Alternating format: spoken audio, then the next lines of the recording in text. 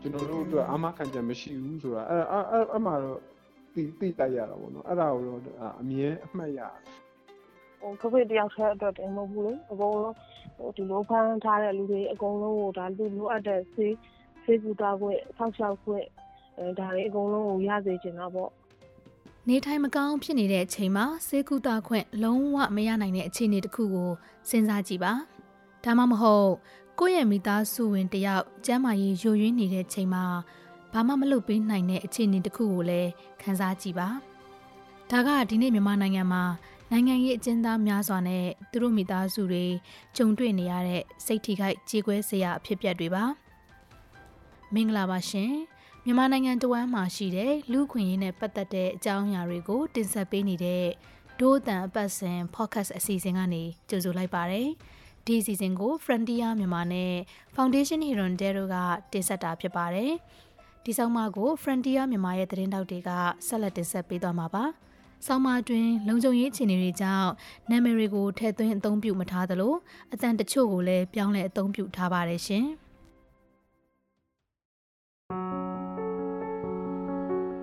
ကျွန်တော်တို့ဆောင်းထဲမှာဆိုအဲ့တယောက်က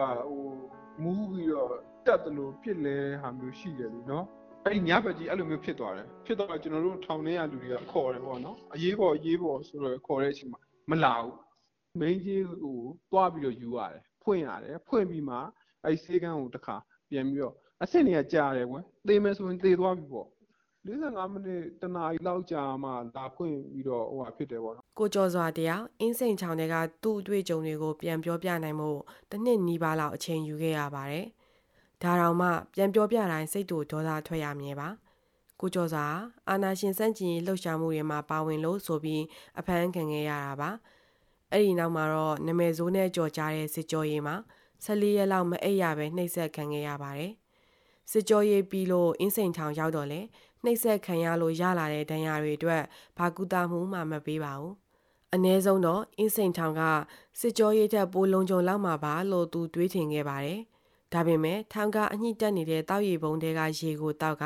ရင်ကောင်ဘောလုံးမျောနေတဲ့ပဲဟင်းရည်တွေနဲ့ငပိထောင်သာစားပြီးလူချင်းထက်ပြုတ်သိပ်ကြညက်နေရတာပါပိုဆိုးတာကသူထောင်ထဲရှိတုန်းကာလကမြန်မာနိုင်ငံမှာ COVID-19 ကပ်ရောဂါကူးစက်နှုန်းမြင့်တက်နေတဲ့အချိန်ဖြစ်နေခဲ့ပါတယ်တခြားအကျဉ်းကျနေတဲ့သူများစွာနီးသူလည်းနေမကောင်းဖြစ်ခဲ့ပါတယ်ဒီအတွက်ထောင်ထဲကတစ်ခုတည်းသောကုသနည်းကတော့ပါရာစီတမောပေးပြီးအကျဉ်းသား1000အတွက်အောက်ဆီဂျင်3လုံးသာလာထားပေးခဲ့တာပါထောင်ဝန်တန်းပေါ့နော်ထောင်ဝန်တန်းတယောက်ကပဲထိုင်နေတာစေပညာရှင်မဟုတ်ဘူးအဲ့ဒီထောင်ဝန်တန်းကလည်းအမြဲတမ်းထိုင်မနေဘူးအဲ့ဒီအချိန်မှာကျွန်တော်တို့အထဲထဲမှာဆရာဝန်တယောက်ရှိနေလို့ဆရာဝန်တယောက်ကပဲစောစောပြောတဲ့ emergency ပေါ့နော်သူ့ကိုဘယ်လိုအသက်ရှူခိုင်းဆိုပြီးတော့ပြုစုလိုက်လို့ပေါ့နော်ဖြစ်တယ်ပေါ့နောက်မှဆိုကူပါကဲပါတကယ်ဖြစ်လာရင်ကျွန်တော်တို့အတွက်အာမခံချက်မရှိဘူးဆိုတာအဲ့မှာတော့သိလိုက်ရတာပေါ့နော်အဲ့ဒါကိုတော့အမြဲအမှတ်ရတယ်အင်းစိန်ချောင်းကထောင်ဆေးရုံရှိရဲ့အနှဲငယ်သောထောင်ကြီးတွေကတစ်ခုဖြစ်ပါတယ်ဒါဆိုရင်ကိုဗစ်ကာလအတွင်းထောင်ကြီးမဟုတ်တဲ့နေထောင်အသေးလေးတွေမှာနေရတဲ့အကျဉ်းသားတွေဘလောက်ဆိုးဆိုးဝါးကြုံတွေ့ရမလဲဆိုတာစဉ်းစားကြည့်ပါ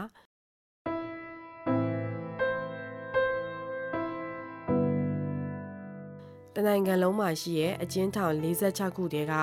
40ကျော်လောက်မှာဆေးရုံဆေးကန်းဆေးကုပေးနိုင်တဲ့နေရာတွေမရှိဘူးလို့2018ခုနှစ်တုန်းကအချက်လက်တွေအရသိရပါတယ်။နောက်ဆုံးအချက်လက်တွေကိုအတည်ပြုနိုင်ဖို့ကျင်းဦးစီးဌာနကတာဝန်ရှိသူတွေကိုဒို့အတန်ကဆက်သွယ်ခဲ့ပေမဲ့ဆက်သွယ်လို့မရခဲ့ပါဘူး။2018ခုနှစ်ကအချက်လက်တွေအရရောအဲ့ဒီနောက်ပိုင်းသတင်းတင်ပြချက်တွေအရပါဖေဖော်ဝါရီလ1ရက်နေ့စစ်အာဏာမသိမ်းခင်ကတည်းကထောင်အများစုဟာခနိုင်ဝန်ချက်ပို့ပြီးအကျဉ်းသားတွေပြည့်ကျက်နေခဲ့တာပါအာဏာသိမ်းပြီးနောက်မှာတော့စစ်အာဏာရှင်စန့်ကျင်ဆန္ဒပြသူ18000ဝန်းကျင်လောက်ကိုလည်းထပ်ဖမ်းဆီးလိုက်တဲ့အခါမှာတော့ထောင်ထဲမှာအတော်လေးပြည့်သိပ်ကြညက်နေမယ်ဆိုတာမြေကြီးလက်ခတ်မလွဲပါပဲစစ်အာဏာသိမ်းတာမဖြစ်ခင်တည်းကအကျဉ်းထောင်တွေမှာစေဘက်ဆိုင်ရာကုသရေးအတွက်ငွေကြေးနဲ့အရင်းအမြစ်ထောက်ပံ့တာအတော်လေးအားနည်းတယ်လို့သတင်းတွေထွက်ပေါ်ခဲ့ပါတယ်။2018ခုနှစ်တုန်းကပြည်ထရေးဒုဝန်ကြီးဗိုလ်ချုပ်အောင်စိုးက အကျဉ်းဦးစီးဌာနဖွဲ့စည်းပုံအရကျန်းမာရေးဝန်ထမ်း900ကျော်ရှိရမှာဖြစ်ပေမဲ့200ကျော်သာရှိတယ်လို့ပြောခဲ့ပူပါတယ်။ဒါပေမဲ့ပြီးခဲ့တဲ့အစိုးရလက်ထက်တုန်းကအရေးပေါ်ဆေးကုသမှုလိုအပ်တဲ့အကျဉ်းသားကိုပြင်ပဆေးရုံတွေမှာဆေးကုသခွင့်ပေးတဲ့မူဝါဒကိုကျင့်သုံးခဲ့ပါတယ်။အခုတော့ပြင်ပမှာဆေးကုခွင့်ရဖို့အလွန်ကိုခက်ခဲနေပါပြီ။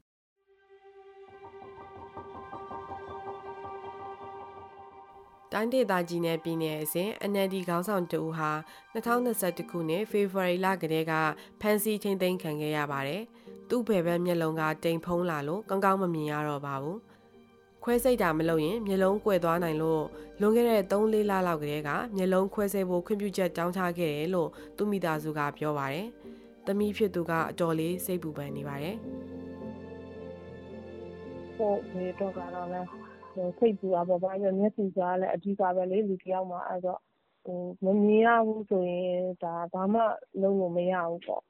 ဒီတော့အများတော့သူတို့တော့လည်းကုဆေးကုသခွင့်တော့လည်းပေးစီနေတာပေါ့ညီမတို့အရင်ကနေသိရတော့သူအဲ့လိုတောင်းဆိုတာကတော့3 လ 4 လလောက်တော့ရှိပြီရှင်သူတို့ဘက်ကတော့သူတို့အထက်ကခွင့်ပြုချက်မရှိတော့သူတို့ဘက်ကလည်းချပေးလို့မရဘူးလုပ်ပေးလို့မရဘူးဆိုတာမျိုးတွေအဲ့လိုမျိုးတွေပဲရှိမှာပေါ့အမျိုးသမီးယောဂခံစားနေရတဲ့နိုင်ငံရေးအကျဉ်းသူတဦးရဲ့မိခင်ကိုလည်းဒို့အတန်ကစကားပြောပြခဲ့ပါတယ်။ယောဂကြောင့်အပြင်းထန်ကြိုက်ခဲရတွေရှိလို့ခွဲစိတ်ကုသဖို့လိုအပ်တာပါ။သူမကိုပြင်ပစီယုံမှာကုသခွင့်ရဖို့မိခင်ဖြစ်သူကစူးစမ်းပေးခဲ့ပေမဲ့ထောင်ဘက်ကပယ်ချခဲ့ပါတယ်။အခုလည်းအနေနဲ့ပြောတော့မမကြီးအနေနဲ့လို့ထောင်နိုင်ပြီလို့ပြောပြီးတော့သူ့အပြင်မှာစိတ်ကုကိုကိုမြတ်ကြီးကကုပြမယ်ပေါ့နော်အဲ့လိုမျိုးပဲအနေနဲ့ပမာဒီမှာအဲ့လိုဥပဒေမရှိဘူးတဲ့နိုင်ငံခြားမှာလည်းရှိတယ်ကိုကတော့နည်းနည်းလေးပဲတရားဥပဒေကိုပြန်လာပါတော့ရှိတော့တယ်ဒီကျမ်းမာရေးကြောင့်ကကိုယ်အိမ်မြန်လာတယ်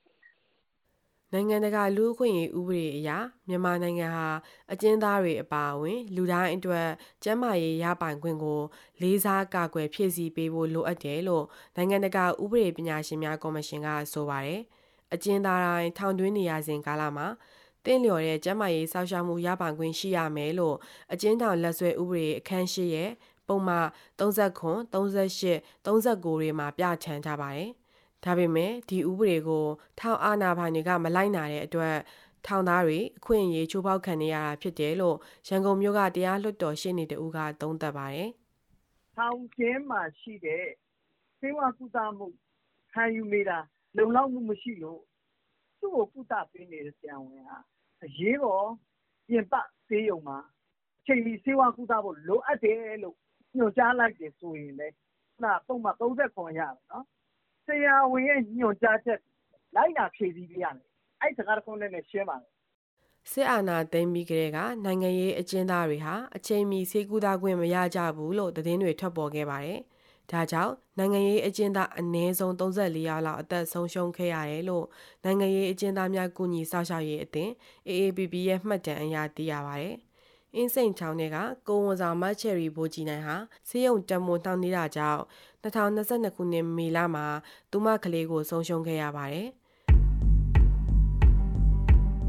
မြန်မာနိုင်ငံရဲ့ထောင်တွေကကျန်းမာရေးစောင့်ရှောက်မှုလက်တလောအခြေအနေတွေကိုအတိအကျသိရဖို့က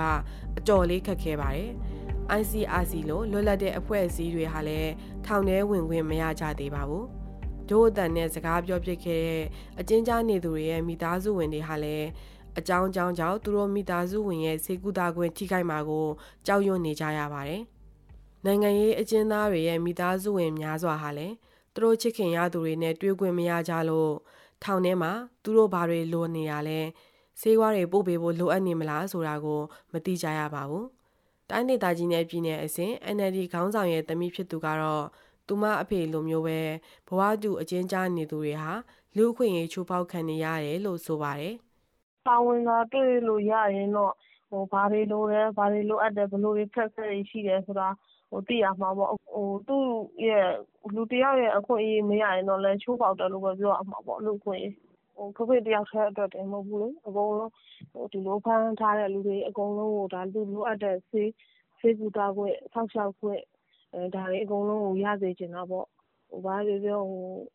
တခြားလူတွေလည်းရှိရပဲလေအကုန်လုံးလူအတွက်အခွင့်အရေးပေါ့အဲ့ဒါတွေရစေချင်တာပေါ့အခုတင်ဆက်ပေးခဲ့တဲ့အစီအစဉ်ကိုနားဆင်ကြရလို့ကျေနပ်မယ်လို့ဒိုးတန်အဖွဲ့သားတွေကမျှော်လင့်ပါတယ်